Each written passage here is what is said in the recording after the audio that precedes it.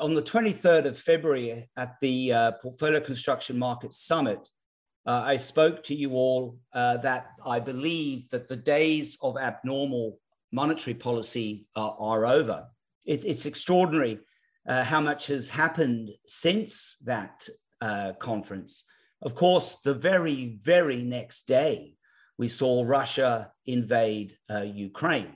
And my word, didn't that send shockwaves around the world? But in essence, the message to you in February was that central banks around the world were very, very much behind the curve.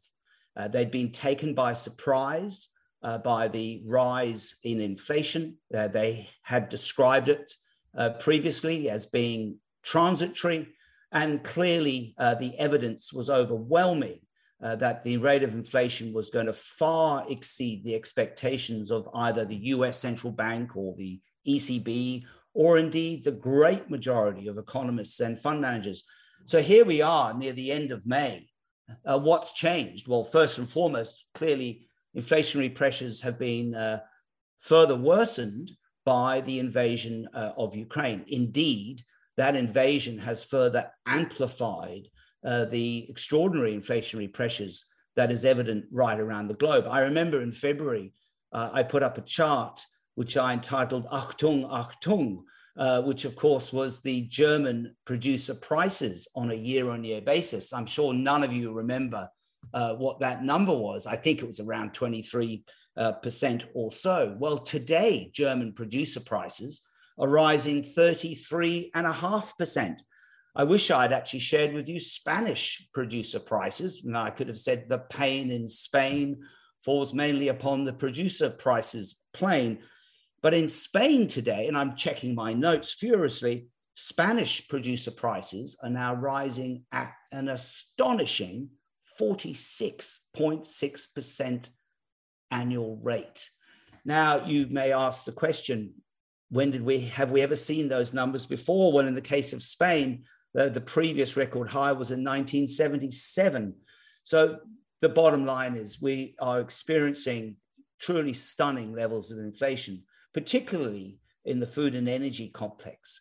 And in fact, since our get together in February this year, we need to acknowledge that there's a number of fundamental new realities that we have to face. First and foremost, and I've written about this now for some months, even prior, in fact, to the invasion of Ukraine, is that we now are witness to what I've described as an axis of autocracy with Russia and China at its core. Lest we forget, on February the 4th this year, the Chinese President Xi Jinping and the Russian President Vladimir Putin met in China, issued a declaration, and basically in that declaration said that their friendship has no limits. Now, you can decide what that actually means. The bottom line for me is that Russia and China are now at the core of what I describe as the axis of autocracy. And that is a fundamental change and represents a fundamental rupture of the kind of post-war global geopolitical order. And as I've said, the invasion of Ukraine has further inflamed and amplified this new inflationary reality. Now, how do central banks respond to that? Well, we've seen it already. The US Central Bank has now raised interest rates twice. And also, let's give some credit to the Reserve Bank of New Zealand, who kicked off their tightening program well in advance of their counterparts around the world. So all credit to the Reserve Bank of New Zealand. And I could throw in the Czech National Bank that saw the inflationary writing on the wall well before so many of their counterparts around the world. So here we are, and the central banks, having left it way too late, in my personal view, having not acknowledged the seismic rise in inflation around the world, are now having to respond to it. Why? Because, of course, they need to restore their inflation-fighting credentials.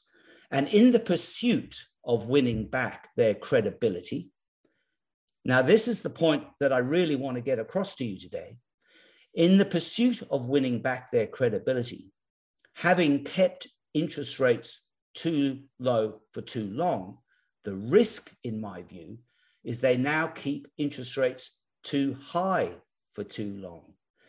Because, of course, we are now entering, in my view, a stagflationary period. That is a macroeconomic condition where we see a significant slowing in the economy, if not recession, accompanied by high inflation and persistently higher than many probably still anticipate. So what does a central bank do? Clearly, as the economy is slowing, they would traditionally obviously lower interest rates, be more accommodative. However, with inflation being as high as it is, and having told us that they're going to do whatever it takes to get inflation back down to their targeted rate, in the case of the United States, 2%, then clearly they're caught in a jam. In fact, I've described it now for many, many months. They're in a pickle, a jolly, jolly, jolly large pickle. However, Jerome Powell has told us in no uncertain terms, and he's invoked the name of Paul Volcker, that very, very famous, legendary, inflationary fighting US central bank governor from the early 80s, that they're going to do everything they can to bring inflation back down to their targeted rate.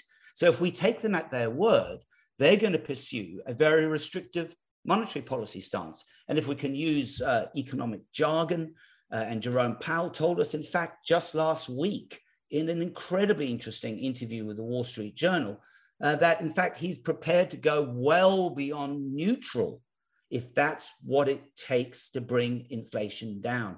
However, we now see evidence, overwhelming evidence, that the global economy is slowing sharply. We have China pursuing an extraordinary zero COVID strategy. We saw retail sales last month in China plunging.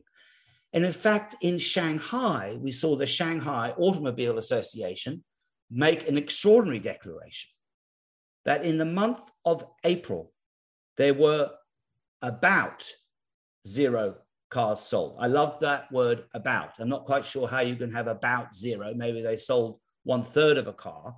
But the bottom line is there were no car sales in Shanghai in China in the month of April. If that doesn't tell you the extraordinary consequences of a zero COVID strategy, then nothing will. What about Europe? Well, I spoke earlier about producer price inflation in Germany and in Spain. European companies are being buffeted by an explosive rise in their input costs. In all of their input costs. It's not just energy, it's everything. Transportation, packaging, all of it, basic material prices, all of them rising. At the same time, we're seeing a plunge in consumer confidence across Europe. Take the United Kingdom, where we actually have stagflation being predicted by the Bank of England. What about Andrew Bailey, the Bank of England governor, who just last week used extraordinary language when he described the food catastrophe around the world as being apocalyptic? When was the last time you heard a central bank governor use language such as apocalyptic?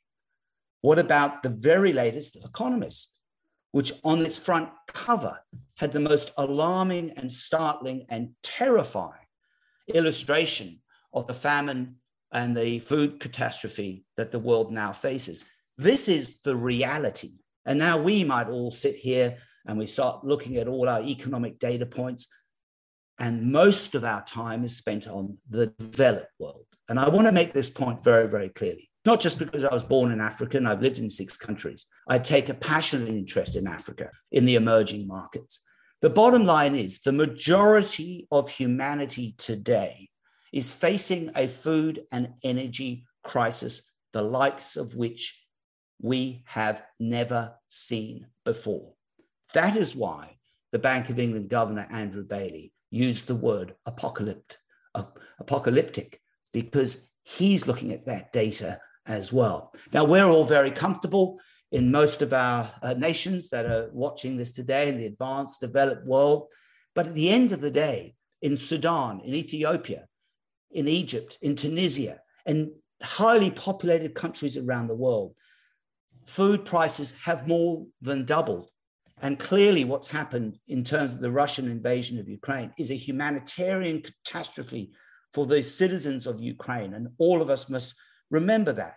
But it is also a catastrophe for the majority of humanity, because that war is going to, or is creating, food famines and a catastrophe across many, many hundreds of millions, if not billions of people around the world. So what do central banks do in an environment such as this? This is an incredibly challenging macroeconomic menu of all kinds of nasty things. So at the end of the day, the US central bank has a mandate. We know what that mandate is. They're going to pursue that mandate. They're going to try and bring inflation down. Eventually, they will be right, but the price they will pay is most likely that they will push the United States into a recession.